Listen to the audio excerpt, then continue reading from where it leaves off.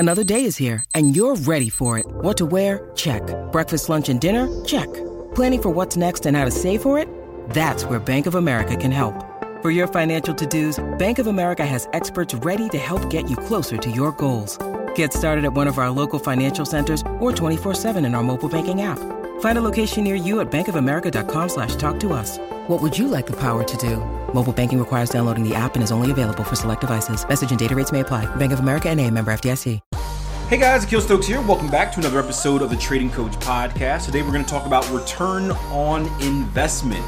What should you expect? What is worth it? And how should you realistically expect it to come? If you guys are brand new to the podcast, I'm a Forex trader. I'm also a trading coach over at tier1trading.com. If you're interested in learning how to trade, maybe an unsuccessful trader trying to clear that final obstacle on their way to success, make sure you check out the website, www.tier1trading.com. So today's question comes from a newer trader that I'm working with who's trying to get an idea of what are the proper expectations that traders should have if they want to be successful. And I'm glad he asked this question because, as you know, or as you'll soon find out, there are a lot of unrealistic expectations out there. If you kind of peruse the internet, the social media atmosphere, you're going to see all types of weird stuff from, hey, I make 20% a day, to I make 20% an hour, to I made $1 million last week. And what it does is it gives really a false expectation of what real traders should expect. So what should you expect as a real trader? Well, the first thing you should expect is, or you should want to achieve, I should say, not expect. Expect is going to be based off of what your strategy is and what it historically produces. But what you should shoot for as a trader first and foremost is to beat the S&P. Right? The S&P 500 is an index, and it's a kind of a benchmark of performance of the markets. And historically, the S&P has averaged about, let's say, like 12% a year. And why I say you should at least want to beat that average is because you want to make sure trading is worth your time. If what you're doing isn't necessarily beating the S&P, then a much less time-consuming technique would be to simply invest in the S&P on a regular basis and make your return that way.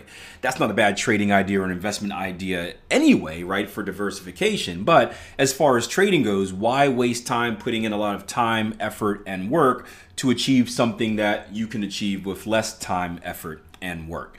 So the benchmark should be to beat the S&P or whatever your preferred index is.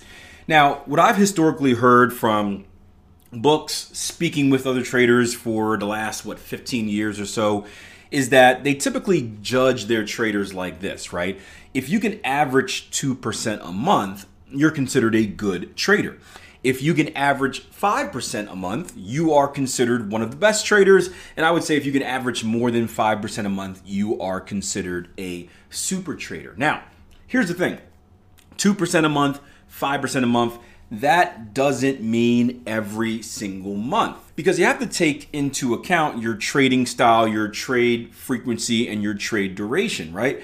There is a massive difference between someone that is day trading and someone that is, swing trading. Or let's say someone that is trading mainly on a 5-minute chart versus someone that is trading on a daily chart. For someone that's trading on a daily chart, they're going to have less opportunities, right? They may take maybe 4 or 5 trades a month, right? And someone on the 5-minute chart, they may take 4 or 5 trades a day, right? So you add it up over the week. Let's say there's 20 trading days and they're averaging 5. Let's say the 5-minute chart trader takes about 100 trades a month, where the daily chart trader takes about 5 trades a month. Well, if you've ever done any back testing, right, you understand that you need a large sample size to really get a clear idea of what your system is producing. You have no idea. Your system tells you nothing in 5 trades, right? 5 trades tells you absolutely zero about your system. It could be a 5-trade win streak. It could be a 5-trade losing streak. It doesn't paint the full picture. So if you're judging yourself off of, hey, I have to make 2% a month, but I've only taken 5 trades on the daily chart, it's just not enough time. Right? You may want to stretch it out to say like a quarter. Say, hey, in a quarter, I'm taking, 15 trades, right? Within those 15 trades, unless you're losing 15 in a row, that should give me a much clearer idea of what my actual sample size looks like. If you're a 5-minute trader, again, then yeah, if you're taking 100 trades a month, then a month, or maybe even maybe a week is a little bit too short, but a month I think is a significant amount of time to kind of get a real expectation of what your trading should produce. So that 2% a month or 5% a month number that I put out there, if you're someone that's day trading, then yes, I think it's okay to kind of judge yourself and make monthly goals based on your return on investment.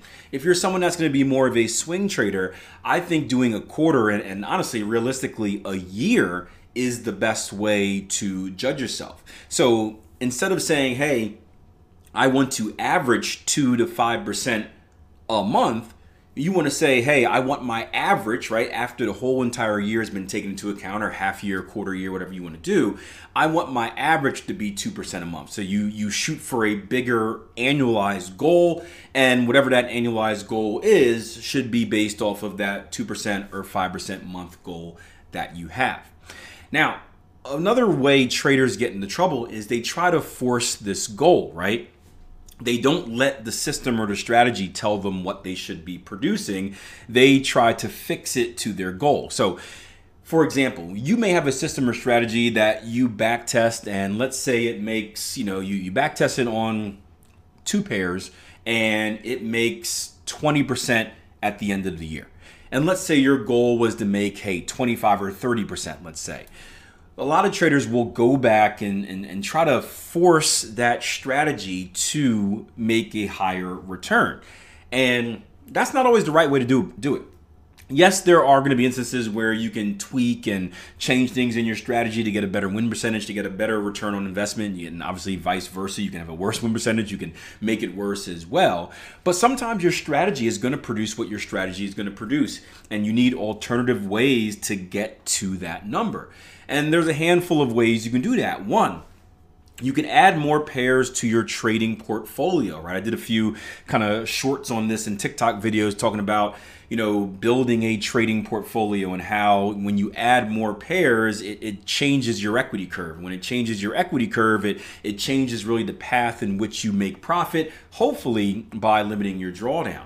So if you want to make more out of the market, try growing your portfolio. Now, as you grow your portfolio, you have to take risk into account, right? You can't just trade the same position size with 2 pairs if you're trading 10 pairs now, right? You're going to have a much bigger maximum risk exposure, so you have to kind of change that around. But if you're building your portfolio correctly, and if your trading strategy has an edge, you should increase the frequency of your signal, and increased frequency means more opportunities, and more opportunities traded with something that has an edge should mean more profit.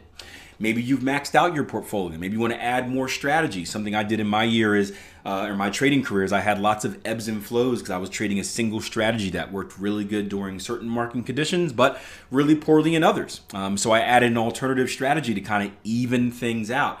That way it kept my frequency alive no matter what the market conditions were. I had something where I can attack the market during periods of consolidation. I had something where I can attack the market during periods of directional activity. I had something that worked really, really good during the high volatility times. I was able to make adjustments to take advantage and kind of save face and whatnot during the low volatility time. So adding strategies is another way to do it. Lastly, and this would be the most important one, implement a position sizing or money management strategy. If you've ever been to any of our workshops, you hear us talk about this all the time. Smooth ratio money management is a strategy that we use. And what smooth ratio money management does is it acts like a wealth accelerator. It allows you to increase your position size based off your performance, but it also does so at a safe rate. So you're not just doubling and tripling your position size every time you're on a win streak, because after a win streak comes a losing streak, and a losing streak with triple your position size, well, that goes back to my loss of 30K story that you guys love so much, right? So not a good idea. But if you can have a consistent approach to increasing your position size as you're making more money while keeping it safe, it's a way to essentially boost that return on investment without having the added risk. So a few takeaways from this podcast. One, there is no set, I should make this much, I should make this little. Hopefully I gave you guys some ranges to think about what's widely considered as good, what's widely considered as great, what's widely considered as superior. But understand that there are a lot of elements that go in, and first and foremost, that element is going to be, what is your trading strategy? We never want to make our strategy produce more than what it's supposed to produce, because we typically are going to sabotage ourselves doing that. So the first step is find that trading strategy, tweak it, and try to maximize and optimize it as much as you can. Once you have it, then you can develop it in other ways, whether it's adding pairs to your portfolio, whether it's adding alternative strategies, and of course, whether it's adding a position sizing and money management strategy to the mix as well. Hope you guys enjoyed the podcast. If you haven't done so already, leave me a rating and a review wherever you listen to this podcast at. If you're watching this on YouTube, hit that like button. Of course, leave me a comment below if you have any questions about the podcast or any trading questions in general. You guys know I'm really accessible out there on social media. Many of your questions become episodes of the Trading Coach Podcast, and that's why I always say that this podcast is built for you, by you.